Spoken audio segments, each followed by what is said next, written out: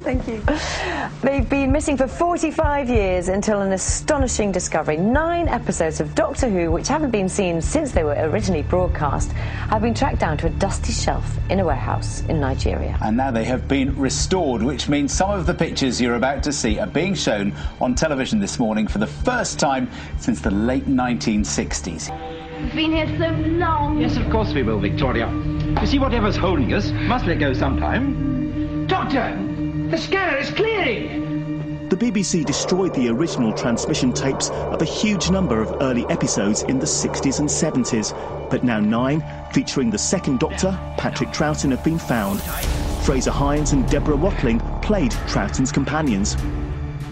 When I first saw it today on the big screen after 45 years, it was quite emotional.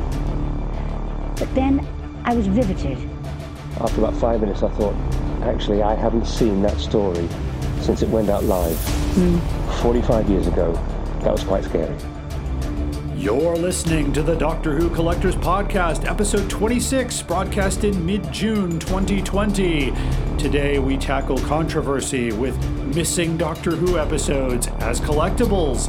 We also have collection protection, how to protect those films if you're the ones holding them, and an outrageous offer of a Sontaran Empire tragedy. That and more upcoming on this episode. And now, here's Fraser Hines. They all say, who is Doctor Who? Where is he from? What does he do? They wonder who is Doctor Who?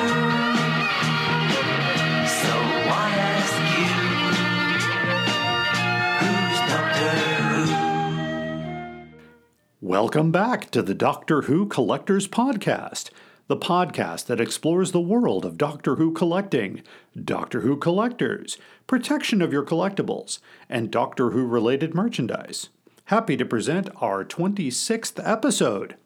I am Larry Van Mersbergen, your host, and I've been collecting Doctor Who since 1981. I opened the first store dedicated to Doctor Who in 1984 in Chicago called Bundles from Britain. We are famous for our catalog that came out in 1985 with the hand-drawn artwork. A copy of that catalog now is in the Doctor Who Memorabilia Museum in England. We're also mentioned in a great book called Red, White, and Who, the story of Doctor Who in America. It's from ATB Publishing, and you can find that book anywhere you buy your books, and we live on page 384. To make it easy to buy this book, we placed a link on the front page of our website at DoctorWhoCollectors.com to purchase it through Amazon. A portion of those proceeds do benefit the podcast. Our theme song is Who's Doctor Who, composed by Barry Mason and Les Reed, performed by Fraser Hines, who played Jamie McCrimmon in 117 Doctor Who episodes, the longest-running character and friend of the podcast. Consider becoming a friend of the podcast. You can support us on our Patreon page at patreon.com/Doctor Who Collectors Podcast. You can also support us on Podbean at drwhocollectors.podbean.com. And you can go back to our website and shop for your favorite Doctor Who items at drwhocollectors.com. Clicking on the Amazon link will not change the price of the product, but a portion of that price will be back to the podcast. You can hear this podcast anywhere you get your podcasts, including Podbean. We are a proud member of the Doctor Who Podcast Alliance, and you can find many other great Doctor Who podcasts at drwhopodcastalliance.org.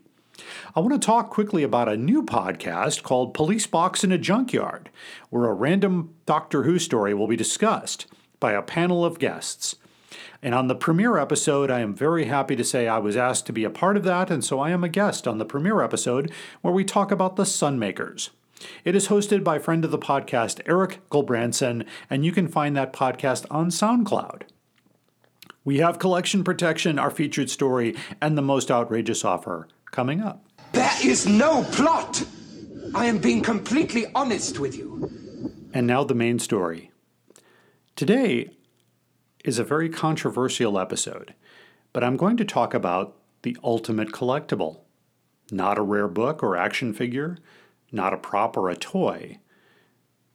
I am talking about lost Doctor Who episodes that have not been shared with the BBC and the world. I want to start by saying that we have a lot to thank for private collectors in the world of lost Doctor Who episodes. When the destruction of Doctor Who episodes was happening from 1972 and possibly earlier, some film and 2-inch videotape copies found their way into the hands of private collectors. Most of these collectors are not particularly Doctor Who fans. Their value, and I put that in quotes, arose when it was discovered that many episodes were wiped out and no backup copies were made. This was probably the biggest disaster in communications at the BBC. Long before home video was an option, and before the rise of Doctor Who fandom in the late 70s. But I want to point out here, we have to thank private collectors for the following episodes that were returned: The Reign of Terror Part 6, The Crusade Part 1, Galaxy 4 Part 3, The Daleks Master Plan Part 2, The War Machines Part 2, which I will say was the first William Hartnell episode I ever saw, The Underwater Menace Part 2, The Faceless Ones Part 3, The Evil of the Daleks Part 2, The Abominable Snowmen Part 2, The Wheel in Space Part 3, and Invasion of the Dinosaurs Part 1, which was called Invasion in black and white. In addition to complete episodes, private collectors have also been able to provide the following short clips: roughly 10 seconds of The Reign of Terror, Parts 4 and 5, 5 minutes and 23 seconds of Galaxy 4 Part 1, from 5 to 21 seconds of The Mythmakers, Parts 1 to 4, from 58 seconds to 1 minute and 43 seconds of The Daleks Master Plans, Parts 1, 3, and 4, from 3 to 43 seconds of The Savages, Parts 3 and 4, and the regeneration scene from 10th Planet, Part 4, considered a major find. 24 to 35 seconds of The Power of the Daleks, Parts 1 and 2, 52 seconds from The Macra Terror, Part 3, 3 seconds from The Faceless Ones, Part 2, 3 seconds from The Evil of the Daleks, Part 7, and 6 seconds from The Wheel of Space, Part 5. So again, these private collectors are considered heroes. They returned the material and got to keep the original film. So we have a lot to be thankful for. More on this after the break. Hello, fellow time travelers. I'm Tony Whitt with the Doctor Who Target Book Club podcast, the podcast in which we undertake the insert adjective here task of discussing in story order all of the Doctor Who novelizations. I'm joined by Dalton Hughes and by Alison Fitzafried, and we record our episodes twice a month. You're listening to the Doctor Who Collectors Podcast. Enjoy your travels. So, are there any more lost Doctor Who episodes to be found? Well, after a lot of research, according to Philip Morris, who is a media recovery specialist for Doctor Who, he has said on the record that he knows that 6 episodes are held by private collectors in Australia. He said he's going to wait it out and hopefully they will come to light. He declined to name the collectors or the episodes. There are a lot of rumors flying about that. I want to also point out that there have been many hoaxes and unsubstantiated rumors, including a private collector who said they had Part 2 of Power of the Daleks without the opening titles back in 1990. Turned out to be untrue. Another collector said they had all 4 parts of the Macra Terror. Well, since we just had the animated release, we also know that that turned out to be a hoax. There's also the tale of Darren Gregory, who claimed to have Marco Polo, Galaxy 4, and the Daleks Master Plan. He ghosted the would-be collectors by not showing up when his victims showed up with money or other items to swap. So he basically told people, meet me in a place and I'll swap the episode for whatever you got, and it turned out to be somebody having a game. Roger K. Barrett, on the other hand, actually spoke with Mark Gatiss about having a videotape copy of 10th Planet Part 4, which is extremely sought after. The BBC even paid £500 ahead of time to convert it, and when the tape arrived, it was blank. Unfortunately, this area of collecting is a very slippery slope. Credibility is going to be a big part of any collector who may have any Doctor Who episode that is missing from the archive. That is an episode that we do not have. Will the missing 6 from Down Under be seen? Do they even exist? What are they even worth? All good questions. I can't even fathom an answer. I can only say that if I had a film copy of a lost Doctor Who episode, I would love to have my name and photo included in a Doctor Who magazine as a hero who returned a lost episode. The original films, by the way, were always returned to the collectors. The film is the artifact and the collectible. The content still belongs to the BBC and should be shared with the Doctor Who world. This has always been a very controversial topic. I do not advocate the collecting of missing Doctor Who films or videotapes. I do feel that they belong to the fans and the masses. The film itself is an artifact which would be greatly coveted by serious collectors. The greater good would be to premiere this lost episode at a Doctor Who convention or a TV or streaming event before releasing it to DVD or Blu-ray. I can be comforted that animation will probably be the only way we will see the entire run of Doctor Who from 1963 to 1969. I am personally thankful to the collectors who did return missing episodes and the foreign TV stations that returned many episodes that were supposed to be destroyed. My home PBS station in Chicago actually contributed by returning color copies of Jon Pertwee episodes, and most famously, a comic book store owner, Larry Charette, returned some videotape copies of color Jon Pertwee episodes that he taped from Chicago TV on Betamax. I remember in TARDIS 22 in Chicago was the first time we saw the Doctor Who and the Crotons, which was kept by the British Film Institute and was shown as part of the 5 Faces of Doctor Who, so it wasn't completely destroyed.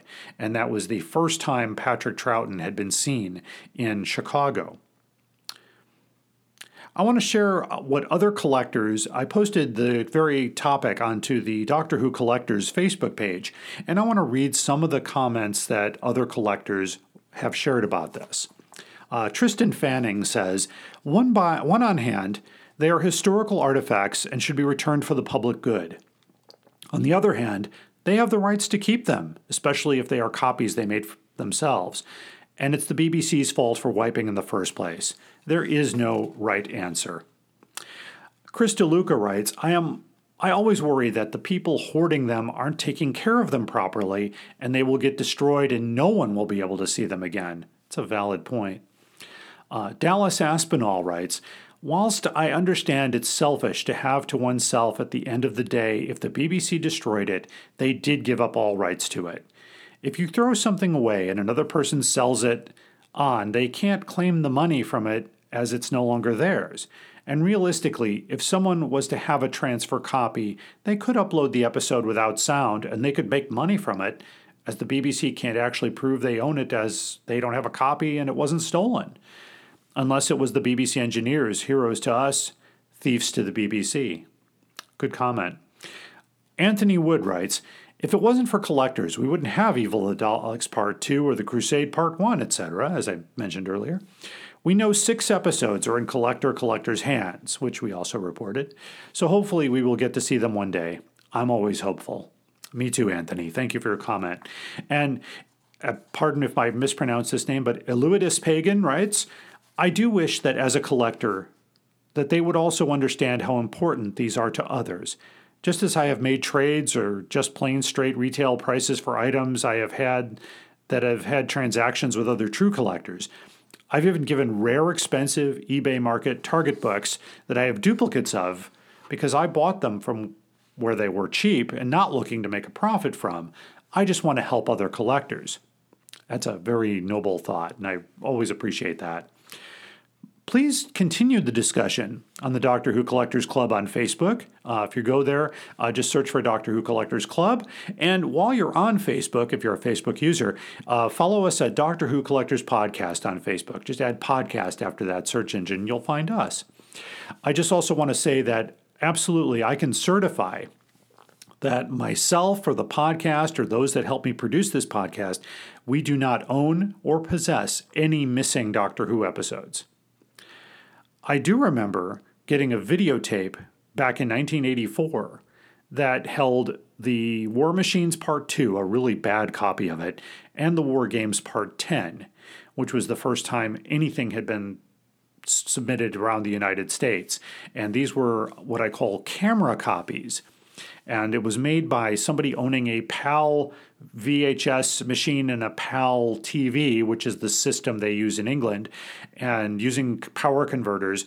And then they would use a VHS camera, NTSC, which is the North American format, and putting the camera in front of the TV, producing this flickering effect because the timing wasn't quite the same. And so it was a very difficult thing to watch back in the day, but it was the only way we could see some of these rare Doctor Who episodes.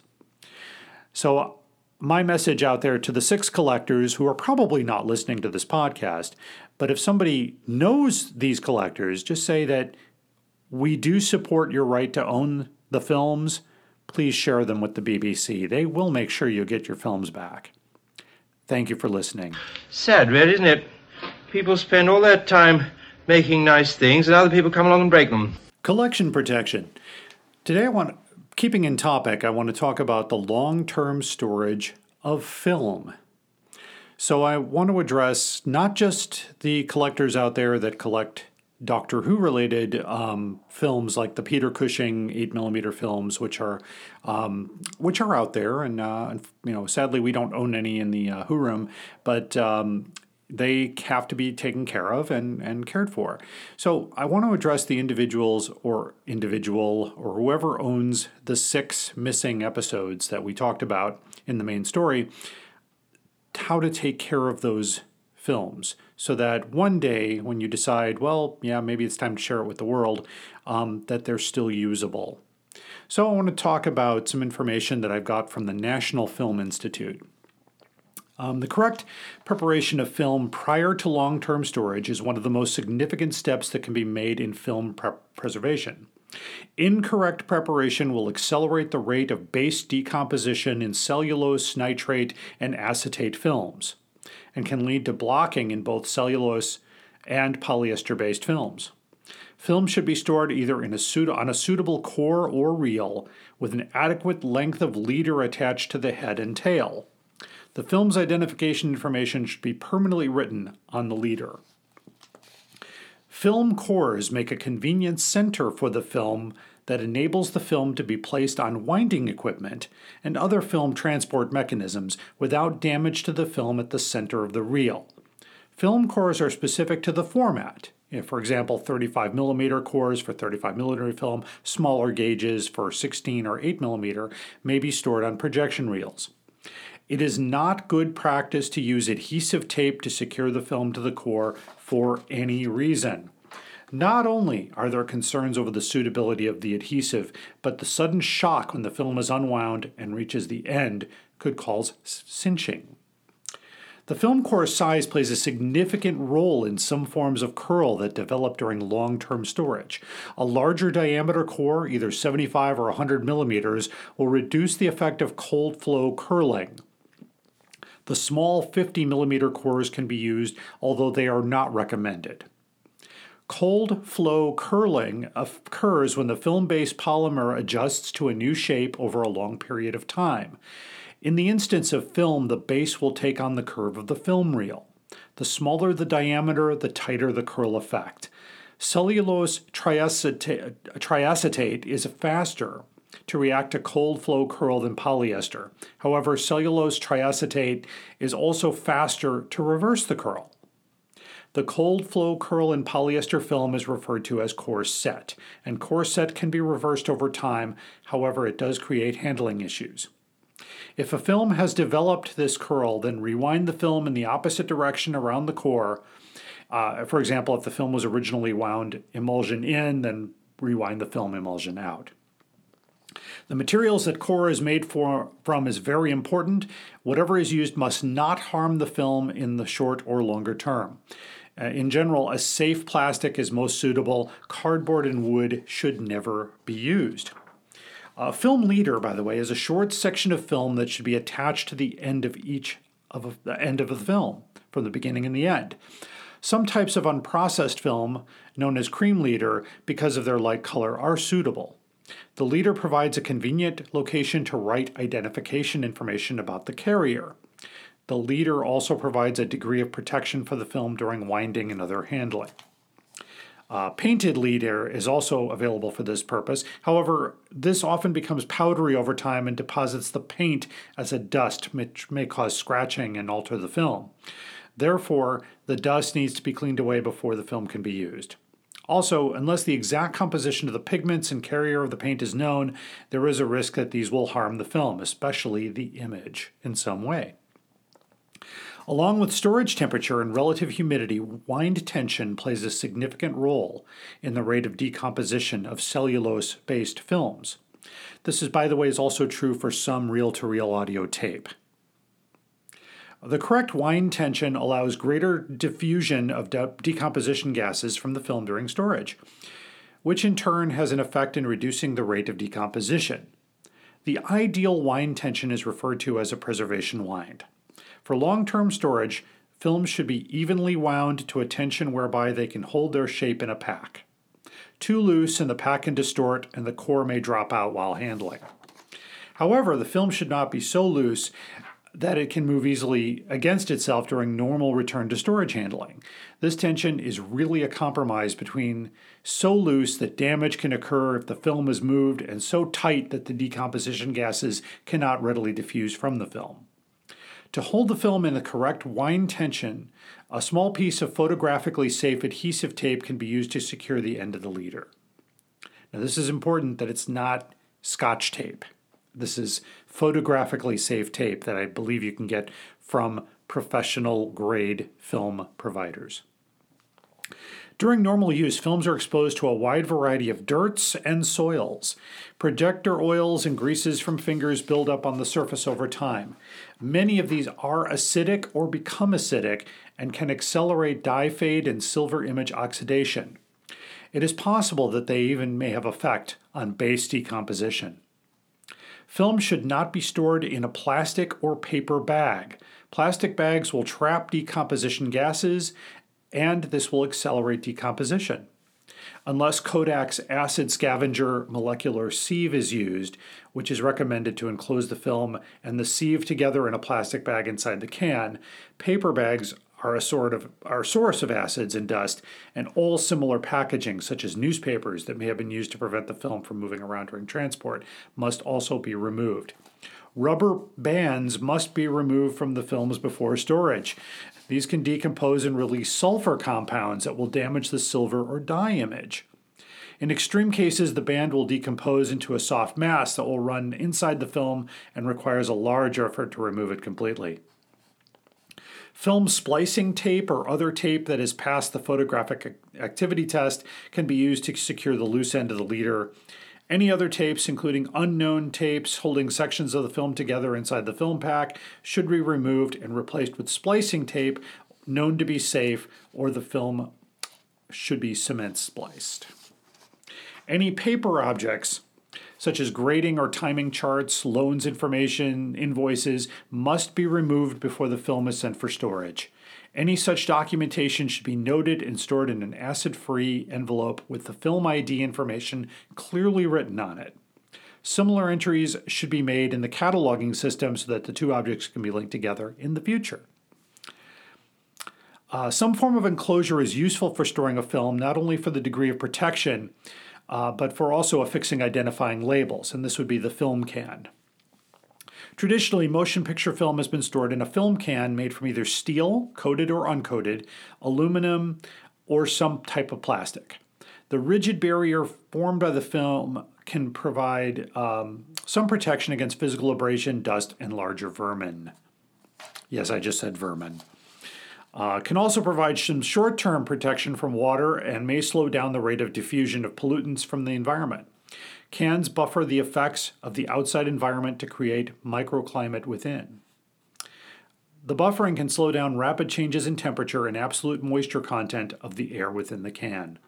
Any identifying labels should be placed on the outside of the can. No other materials should be placed inside the can, in particular paper, and especially paper printed with ink. Very important. So this is really important as far as the storage orientation. For long-term storage, films must be stored horizontally. This evens the weight of the film over the whole surface area and the side of the film pack. Horizontal orientation also ensures that the tension of the film is even throughout the film pack. Access materials are often stored vertically, usually because of space restrictions. However, this is not ideal from a preservation point of view. Same thing applies, though, to vinyl records and reel-to-reel audio tapes. Horizontal storage. A company that really excels in these materials is Pell Products, and they're located in England. You can find them at preservationequipment.com. They are the leader in film preservation materials.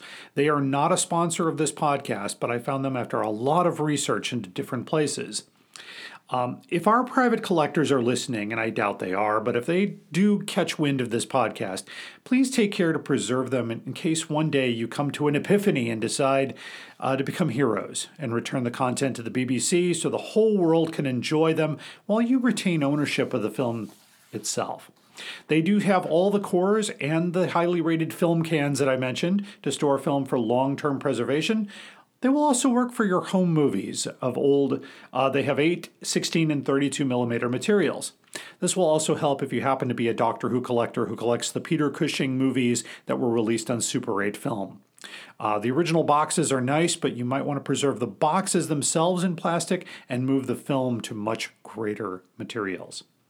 That has been Collection Protection. If you have any collection protection stories, tips, or anything you'd like to share with us, you can email us at drwhocollectorspodcast@gmail.com. You can also go to our website at drwhocollectors.com and use the form for communication. The money to be paid from your private purse. No! You spoke. It's time for the most outrageous offer, and today it was shared by someone who did not wish to be named. But it is quite an interesting, it's always interesting when I get these. Anyway, this is a copy of Doctor Who and the Sontaran Experiment on DVD, which is not uncommon. However, an eBay seller, which I'm going to not name, but he has 100%, or he or she, I should say, has 100% positive feedback, 946 reviews, but is selling a copy of the NTSC, which is the North American version of Story 77 DVD of the Sontaran Experiment, which is a 2-part Tom Baker story, one of my favorite stories in the Tom Baker era. The price is $925. That's a buy it now price. It is not an auction. It also includes free shipping. So interesting that. And also they're offering a credit buy here for $42 for 24 months. So interesting. I just want to share my own thing here that there are other sellers selling this DVD for $11 or up to $20, which is a little more reasonable. I bought this DVD at a Barnes & Noble not a year ago. It was on clearance for $9.99 sealed. And so it just seems crazy. Amazon.com has it for $20.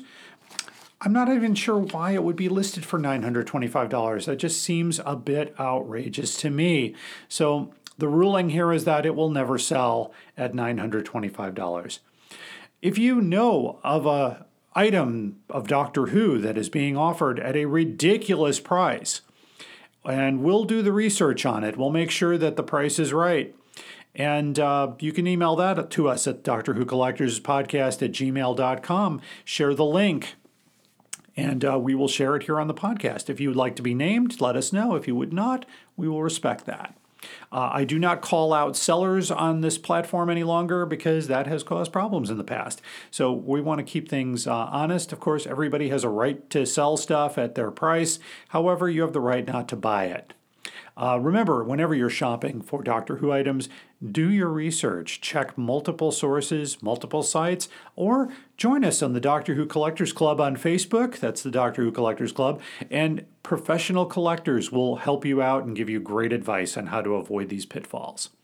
This was the most outrageous offer. Up there is the scanner, those are the doors, that is a chair with a panda on it. Sheer poetry, dear boy. Some final words. This topic of missing Doctor Who episodes is a very controversial topic and gets a lot of people upset. It gets people riled up. It gets people excited. And, it's a really, really difficult area. And I do respect people who collect film, and especially who are holding episodes, not just of Doctor Who, but other episodes that were wiped from the BBC. And, we would like to encourage you to please return the material. They will return your film to you. That has been done numerous times. That is their standard practice. I did reach out to the BBC, but they did not reply back in time for this podcast. If they do respond, I will bring up an update in a future episode as far as what their official policy is. And as far as we know, according to the research, as I said in the main story, 6 episodes are out there that we know of. There may be more. There may be people out there not saying that they have something. And it would be nice to see a complete run of Doctor Who. I'm losing hope that it will ever happen except through the wonder of animation. And I do recommend the animation episodes as a way of watching these wonderful stories. I'm going to close out here with another audio clip of a story about missing Doctor Who. So thanks again for listening to the Doctor Who Collectors Podcast.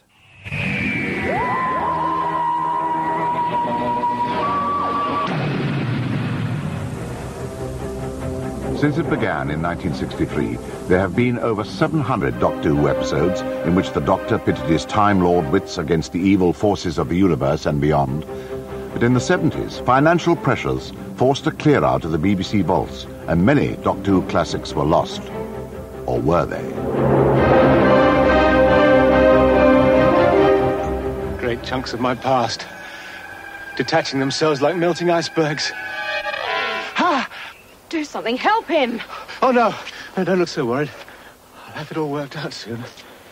Everything's all right. Everything's quite all right.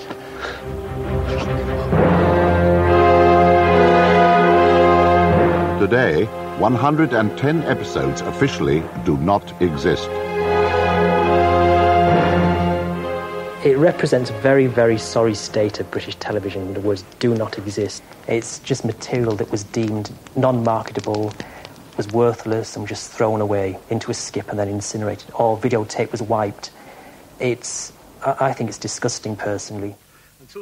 Record producer Ian Levine has devoted his life to recovering missing episodes and dreams of a day when every last one is back at the BBC. Back in 1978, when we were looking for Doctor Who episodes, there was a rumour going around that there were loads of them held by BBC Enterprises. Finally, I arranged for someone from the BBC to take me down to see what was there. I walked in and I saw this first Dalek story about to be junked, and I felt a mixture of both horror and elation. I think the horror took over, so I threw an absolute fit. And he found out the woman at BBC Enterprises who was in charge of destroying these prints. We went running into her office, and she says, yeah, no one wants them. They're just all black and white prints. And I got really agitated, and I said, I want them. I've just got clearance from the BBC to buy these episodes, and suddenly here I am, and they're being destroyed. Exterminate! Annihilate! Destroy! That is the way that things were done in those days, I'm afraid. Doctor Who fans are obsessive, and there is a refusal to accept the fact that some of these episodes don't exist and will not turn up. You always hear the phrase, somewhere it's got to be out there. It's as if by wishing so hard you can will it into existence. Hello, the أجل دوك، لن تكون الحياة كئيبة شكرا، معك. لا تقل دوك، فإني أفضل دكتور. تعال. But there is a chance that copies sold around the world do still exist.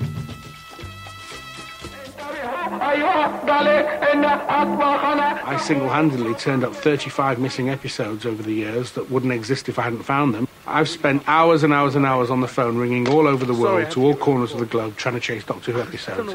Nigeria, Cyprus, the Ascension Islands, New Zealand. One phone bill alone came in at £4,000. 40? Oh my God, this is too much to hope for. Oh. Look, tell me slowly, what's the next... Oh. Come to anything you can suggest, Doctor. This is urgent. Good heavens, it's appalling. Well, you stay at the end of the phone. I'll be back to you. The world of Doctor Who is very, very rife with rumours. All these kind of subterfuge and counterplots going on. You get people who just phone anonymously and people who just say they've got this, got that, and they don't keep appointments. Full of hoaxes. There are a vast amount of hoaxes. Driving halfway up the country to meet people and they never even turned up. That sort of thing. The best analogy would be like a spy series. Doctor Who is big money. Believe me, it is big money. There are people like me who would, well, kill to see this stuff again. But there is one episode every Doctor Who fan wants to recover. The final part of 10th Planet, first shown in 1966. A few seconds do exist. A classic scene where the Doctor regenerates for the first time. But the rest dematerialized in 1973. However, rumors are rife that somewhere that episode does exist. Some friends of mine started getting letters from a character calling himself Roger K. Barrett, and was willing to sell the episode to them for £500 was the initial asking price. He became more and more greedy, asked for £800. He just wanted the money. Eventually they contacted me and asked me to help. So I tried to get hold of this character too, and I'm afraid I was strung along like everyone else. He sent me what he claimed was a recording of the programme. It turned out to be completely blank. He said he'd destroyed the original film. Roger Barrett never had the 10th Planet Part 4. This was all one big hoax. And they fell for it, hook, line and sinker. Roger Barrett does not exist. Oh, dear. Well, never mind. I'm sure he'll turn up again. Once you think something exists and then you find out it doesn't, it's worse than not knowing it existed in the first place. And the absolute, utter depths of despair when we found out it was just a blank tape and it was all a hoax. You've no idea what it felt like. If I could get hold of this Roger Barrett, I think I'd just grab hold of him by the scruff of his neck and choke him until I found out why he'd misled everybody. What kind of idiot does he take us all for? I wish I could get hold of him. You will be annihilated!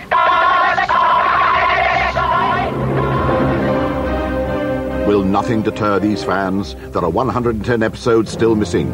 The search continues.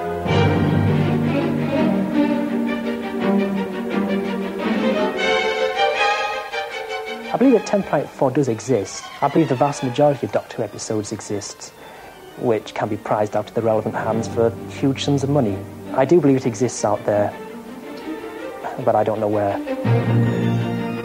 Sad, really, isn't it? People spend all their time making nice things and other people come along and break them.